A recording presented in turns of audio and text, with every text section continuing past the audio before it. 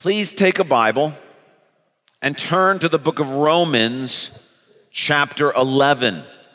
Romans, chapter 11. If you're using one of the Bibles that you might have picked up on the way in, that's page 919. Romans, chapter 11. We've been systematically working our way through the book of Romans. And when we reached Romans 9 through 11, we've taken some time to really look at these three chapters and the very specific question that they are asking, which has to do with why are there not more ethnically Jewish people who are believers in Jesus as the Messiah? Now, we've taken these three chapters and used these as an opportunity to talk about divine sovereignty and free will. We've used these chapters to talk about the fact that God is merciful, that is what is animating what God is doing. We've used these three chapters to hear from the Lord that He's not made salvation difficult, either for Jews or for Gentiles. He's made it near to us, easy to understand. Simply confess that Jesus is Lord and believe in your heart that God raised Him from the dead and you will be saved. Now we reach Romans chapter 11 and we want to use this opportunity to specifically answer the question, what about the Jewish people? What about those who are biological descendants of Abraham? All the things that we've done in Romans 9 through 11 have been applicable to us, and today I do believe that God has some application for us. We're going to look at that when we get through this teaching, but we need to answer this question because God has written it for us, and we need to understand what it is that He's doing in human history. And so today we're going to work our way through Romans chapter 11. Admittedly, it's a difficult passage. Admittedly, there are lots of questions that it will raise. But our prayer is that God, through His Spirit, will explain to us what His plan is, that we might understand how God has been at work throughout history. So Romans chapter 11, we begin in verse 1. I ask then, did God reject His people? That is the question that's on order. That's what Paul began Romans 9 with, asking the question about his fellow Jewish people. And after all the discussion about divine sovereignty and free will, about God's mercy, about how salvation is easily available to all, Paul asks the question, in the face of the fact that the majority of Jewish people today, and at the time of Paul, are not believers in Jesus as the Messiah, can we conclude from that God has rejected the Jewish people? Can we conclude from that God is done with the physical descendants of Abraham? Keep reading with me. By no means, Paul says, I am an Israelite myself, a descendant of Abraham from the tribe of Benjamin. God did not reject His people, whom He foreknew. Don't you know what Scripture says in the passage about Elijah? How he appealed to God against Israel? Lord, they have killed your prophets and torn down your altars. I am the only one left, and they are trying to kill me. And what was God's answer to him? I have reserved for myself 7,000 who have not bowed the knee to Baal. So too, at the present time, there is a remnant chosen by grace, and if by grace, then it cannot be based on works. If it were, grace would no longer be grace. The first answer to the question, has God rejected the Jewish people, is by no means, because in Paul's day, same as today, There are those who are biologically descended from Abraham, Jewish people, who have accepted Jesus as the Messiah. When I was in college, my pastor at the church I attended to was a Jewish believer in Jesus. When I went to Dallas Theological Seminary, the professor I took the most classes from and who had the most influence on me as a professor happened to be a Jewish believer in Jesus. I'm in a pastor's group. We meet every October for a week. One of my close friends in that group is a Jewish believer in Jesus. He actually works at a school that trains Jewish believers in Jesus to be leaders of Messianic Jewish congregations. We have a number of people here at Calvary Church who are ethnically Jewish, who have acknowledged that Jesus is the Messiah. That's always been the case throughout history, and that's what Paul is saying is, on one hand, God has not rejected his people, because today, just like throughout history, all over the world, there are people who are descended from Abraham who have accepted Jesus as the Messiah. But the chapter goes on. Even though that is the case, verse 7, what then? What the people of Israel sought so earnestly, they did not obtain. The elect among them did, but the others were hardened. As it is written, God gave them a spirit of stupor, eyes that could not see, and ears that could not hear, to this very day. And David says, may their table become a snare and a trap, a stumbling block and a retribution for them. May their eyes be darkened so they cannot see, and their backs be bent forever. Here Paul is acknowledging that while there is currently a remnant of Jewish people who have accepted Jesus as the Messiah, that group is in the minority. The majority of Jewish people have rejected Jesus as the Messiah. And what Paul is alluding to in these verses is that somehow their rejection of Jesus as Messiah is part of God's plan that he is working out in history. Now, verses 11 through 24 are going to describe for us what God has been up to. And now here we're talking about on a salvation history scale, on a historical scale. And Paul is going to explain to us what God's plan is as it relates to Jews, those who are biological descendants of Abraham, and Gentiles, that's the rest of us who are not Jewish, what God is up to, has been up to in the past, and what is coming in the future.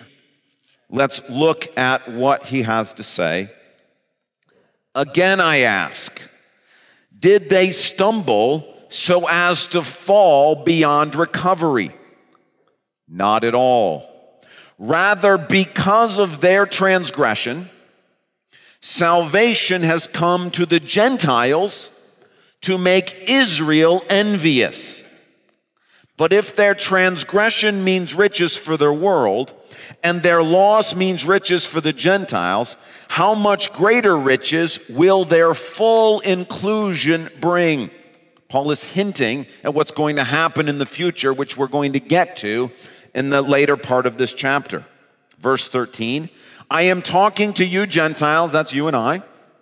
Inasmuch as I am the apostle to the Gentiles, I take pride in my ministry, in the hope that I may somehow arouse my own people to envy and save some of them. For if their rejection brought reconciliation to the world, what will their repentance be but life from the dead? Here, as Paul is saying, it's still possible today for Jewish people to accept Jesus as the Messiah, and that's Paul's earnest hope and prayer, is that individual Jewish people will accept Jesus as Messiah. However, the fact that the majority are currently rejecting Jesus is part of a bigger plan of God. Now, he's ready to unfold this plan for us, and he's going to use some imagery, that of a tree. Let me read you the imagery, and then let me show you a graphic and walk through it that hopefully will help explain God's plan in history as it relates to Jews and Gentiles. Verse 16, if the part of the dough offered as first fruits is holy, then the whole batch is holy. Now here's really the imagery he's going to use. If the root is holy, so are the branches. If some of the branches have been broken off, and you, though a wild olive shoot, have been grafted in among the others, and now share in the nourishing sap from the olive root, do not consider yourselves to be superior to those other branches. If you do, consider this: you do not support the root, but the root supports you. You will say then, branches were broken off so that I could be grafted in. Granted. But they were broken off because of unbelief, and you stand by faith. Do not be arrogant, but tremble. For if God did not spare the natural branches, he will not spare you either. Consider therefore the kindness and sternness of God. Sternness to those who fell, but kindness to you, provided that you continue in his kindness. Otherwise you also will be cut off. And if they do not persist in unbelief, that's the Jewish people, they will be grafted in, for God is able to graft them in again. After all, if you were cut out of an olive tree that is wild by nature, and contrary to nature were grafted into a cultivated olive tree, how much more readily will these, the natural branches, be grafted into their own olive tree? Now again, it's a complex teaching, but the imagery that Paul is using here is that of a tree. So let me show a graphic to try to help explain what's going on. Paul is talking about what is happening in human history, and he's broken up human history into 3 stages in this passage. The first stage is from Abraham to the crucifixion of Jesus. And this is what he is describing as the root and trunk of a tree. And the idea is what Paul is saying in this passage is from the time of Abraham, when God chose a particular individual and promised to engage with his biological descendants, from the time of Abraham until the crucifixion, the majority of people who were engaging with God and believers in God were Jewish people, those who were biological descendants of Abraham.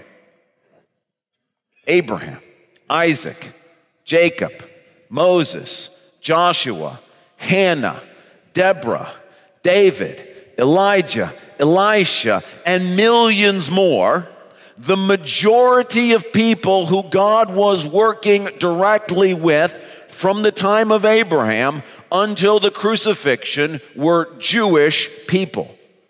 Now, God worked with Gentiles as well. We have so many examples in the Old Testament: Rahab and Ruth, the Ninevites, the Queen of Sheba, on into Jesus' ministry, the Syrophoenician woman, the Gerasene demoniac. There are all sorts of Gentiles that God was bringing to faith. However, from the time of Abraham to the crucifixion of Jesus, the majority of people who were followers of God, the majority of people that God was working with, were Jewish people.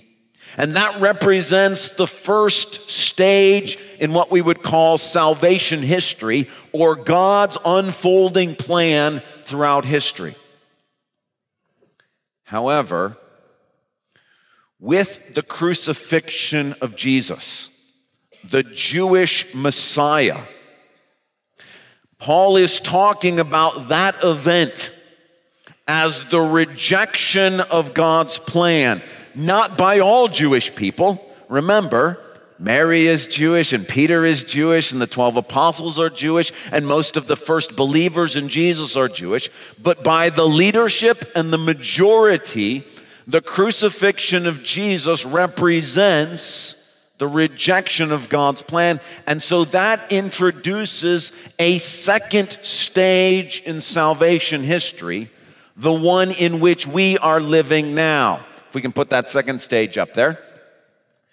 Now, if you'll notice, you kind of have to look at the graphic carefully.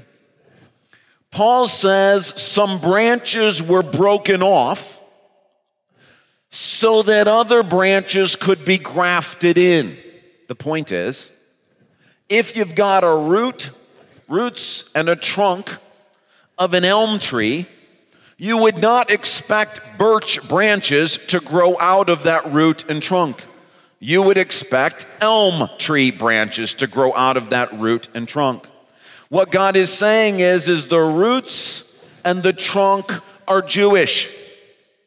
What you would expect is Jewish branches growing out from that root, those roots, and that trunk. But God, as part of His plan, in response to Jewish rejection of Jesus as Messiah, has broken off some of those branches to make room for Gentiles. That's you and me, if you're not a Jewish person here this morning, to be grafted into the tree, to be part of what God is doing. This is the age of the Gentiles. It's referred to by Jesus as this in Luke chapter 21, verse 24, when Jesus is predicting the future. He says, Jerusalem will be trampled on by the Gentiles until the times of the Gentiles are fulfilled. Jesus is speaking during His first coming, predicting the destruction of Jerusalem in AD 70, and is saying from that moment on, the city of Jerusalem will continue to be trampled on by Gentiles until this second stage in salvation history is done. We're currently in this second stage. If you go to Jerusalem today, you will see that there are lots and lots of Gentiles who are trampling all over the city of Jerusalem. Some are there in peace, some are there in war and in conflict, but the idea is Jerusalem does not currently belong wholeheartedly to those who are biological descendants of Abraham. This is a direct fulfillment of what Jesus said. And He said during this time, the time in which we live today, this is the era or the age of the Gentiles, which means the majority of people who are hearing the gospel and the majority of people who are responding to the gospel are Gentiles. There is a minority of Jewish people, a remnant, who are hearing the gospel and responding, and Paul says that has been true throughout history, and that is an evidence that God has not rejected His people, but currently, according to Jesus, we live in the age of the Gentiles. That God's work all over the world, the majority of people who are hearing and responding to the gospel are not physical descendants of Abraham. Part of the reason that God is doing this is because He wants to make Israel jealous so that He might save them. It's interesting, I was talking to a friend about a year ago. He leads lots of trips to Israel. And I was asking him sort of how that went, and he's been doing it for years and years, and he said, greatest thing happened about a year ago, so 2 years from probably today. His Israeli tour guide became a believer in Jesus. She had been leading their tours for years and years. And what he said was, after all of these years of all these Gentiles showing up in Israel, spending all of this money and all of this time and all of this effort to worship Jesus, God used that to get through to her that Jesus is the Messiah. That's what Paul is talking about here. Even during the age of the Gentiles, God wants everybody to be saved. You know what I think is so interesting? So I've been to Israel a number of times. It's always fascinating to me. Economically, tourism is one of the top money makers or the top industries in Israel today. It's amazing to me. What that means is the most important person for Israel's secular economy today is still Jesus. Do you understand that? I always thought that was, when I get there, I'm like, this is crazy. There are millions of people from all over the world who are not Jewish at all, who are in Israel because of a Jewish man named Jesus. Listen, that's part of God's plan. He's using the blessings, and it is a blessing to be able to go to the Middle East. It is a blessing to be able to go to Israel. We wouldn't be able to do that if God hadn't provided money or God didn't provide the means to do that. But one of the reasons is because he wants to use what he's doing in the lives of Gentiles during this age to help win Jewish people to himself. Now, the interesting thing is in the first era, from Abraham to the crucifixion, he did the same thing with Jewish people to win Gentiles. The Queen of Sheba shows up and comes to faith because God is blessing Solomon in such a great way. Now the same thing is happening, but it's reversed. God is working more closely with Gentiles, pouring out his blessing and using that to help win Jewish people to faith. This is the analogy Paul is walking us through. This is what he's talking about. The crucifixion is the rejection. The first stage from Abraham to the crucifixion, God is dealing with Jewish people in the majority. From the crucifixion until what we're about to see, the second coming of Jesus, this is the age of the Gentiles where you and I live right now, where the majority of what God is doing is with Gentiles who are not physical descendants of Abraham. But Paul's point is, God has not rejected his people because there's still one more stage in the plan. Paul's saying God is not done yet, and that final stage is spelled out beginning in verse 25. I do not want you to be ignorant of this mystery, brothers and sisters, so that you may not be conceited.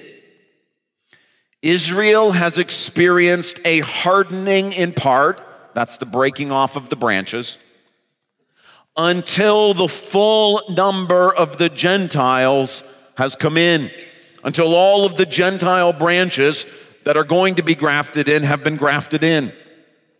Once that is done, when the last Gentile comes to faith during this age of the Gentiles, in this way, verse 26, all Israel will be saved. As it is written, the deliverer will come from Zion. He will turn godlessness away from Jacob. And this is my covenant with them when I take away their sins. What Paul is saying is, when Jesus returns, the second coming of Jesus to this earth, what will happen is that we will have the final portion of the tree. And what's going to take place is, when Jesus returns, Jewish people will see for themselves with their own eyes that he is coming to rescue them and to set up a millennial kingdom on this earth and to make good on all the promises God has made to Abraham. When that happens, Jewish people who are living at that time forward will see that Jesus is the Messiah. They will confess him as Lord. And what happens when anybody confesses Jesus as Lord? They will be saved. What God has done is he has made promises to Abraham and his physical descendants. God will fulfill those promises. And when Jesus returns, Jewish people who are living at that time will come to see that he is Messiah. The scales will be gone. They will believe, and the majority will come to faith. That's what all Israel will be saved mean. It doesn't mean all of Israel throughout human history. It means at that time when Jesus appears in the sky, all of Israel will be saved. After all, if you ask a Jewish person, one of the main problems they have with Jesus as the Messiah, he didn't set up an earthly kingdom. He didn't set us free from Rome. That's the main stumbling block, the Bible says, of the crucifixion of Jesus. How can the Messiah be crucified? He's the rescuer. He's the political deliverer. But when Israel is surrounded by her enemies, and the Messiah, Jesus of Nazareth, returns again a second time to set up an earthly kingdom, all Jewish people living at that time will see that Jesus is Lord, and they will be saved.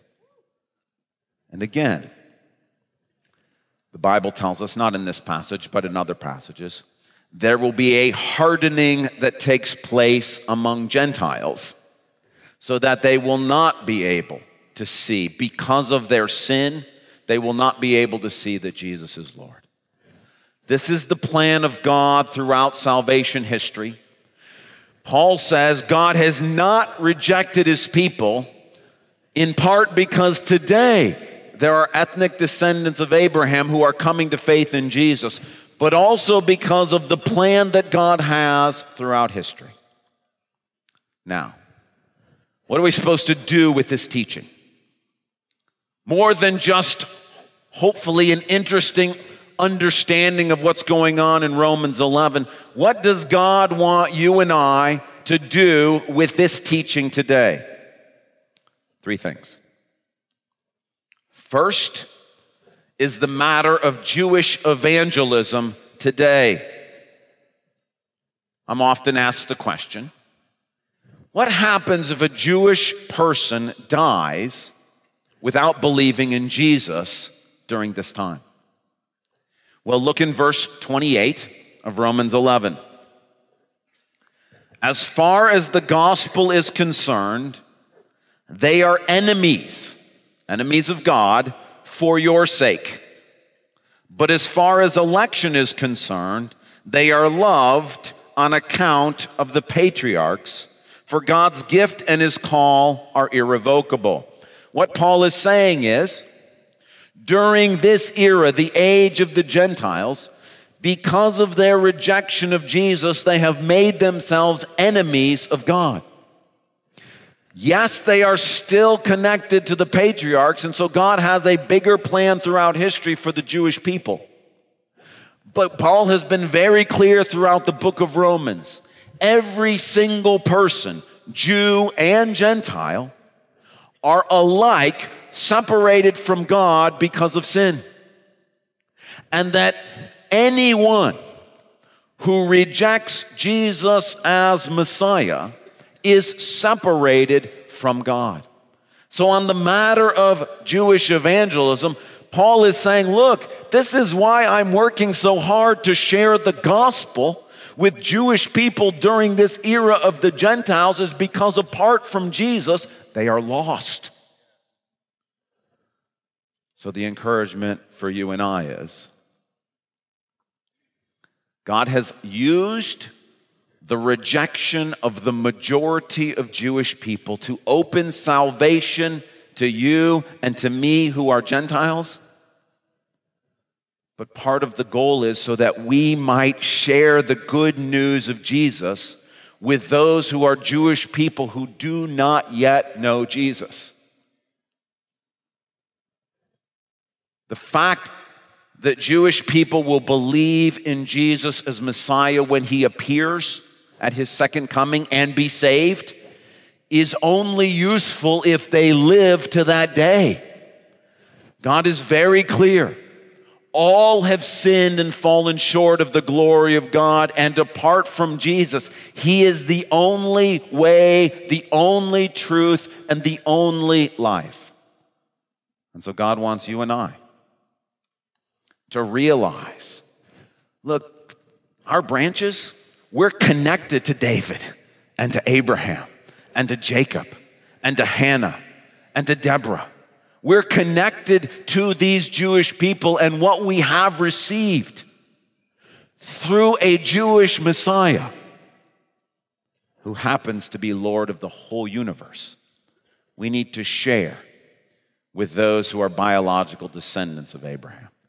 So on the matter of Jewish evangelism, God wants us to share the gospel because all who call upon the name of the Lord will be saved. Second application for you and I today. God wants us to approach what's going on in human history and in our own salvation with humility. Look back again in verses 20 and 21.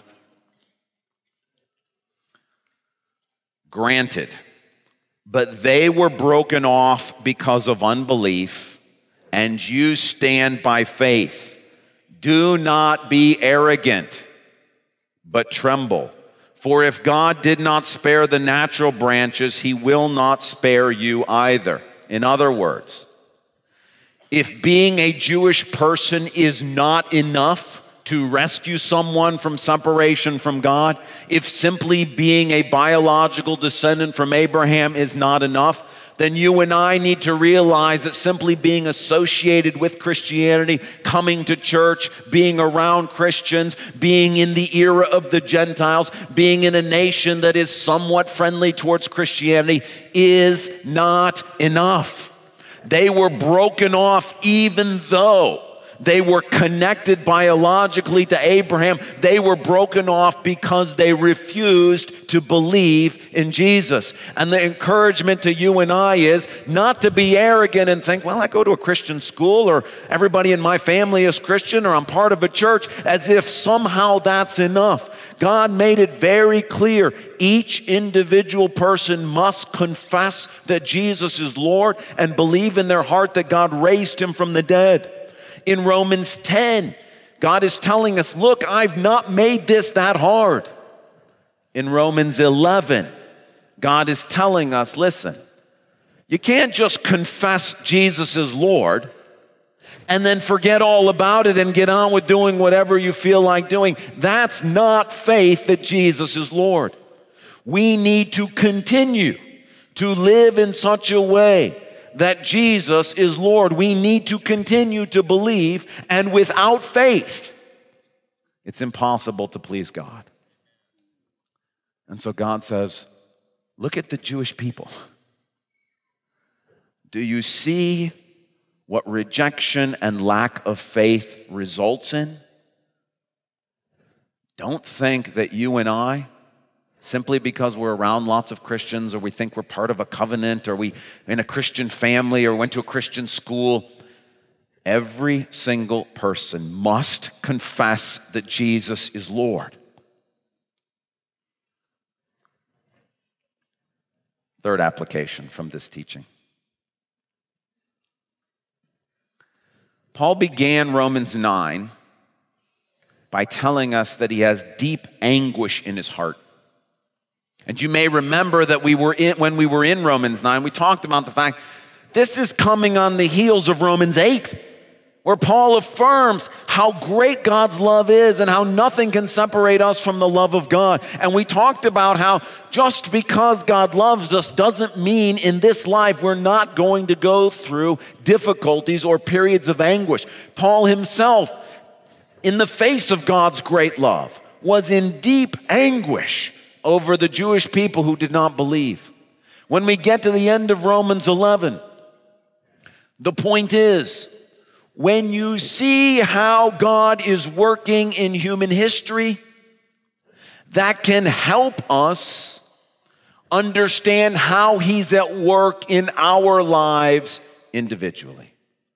Look with me at verses 29 to 32. For God's gifts and his call are irrevocable. Just as you who were at one time disobedient to God have now received mercy as a result of their disobedience, so they too have now become disobedient in order that they too may now receive mercy as a result of God's mercy to you. For God has bound everyone over to disobedience so that he may have mercy on them all.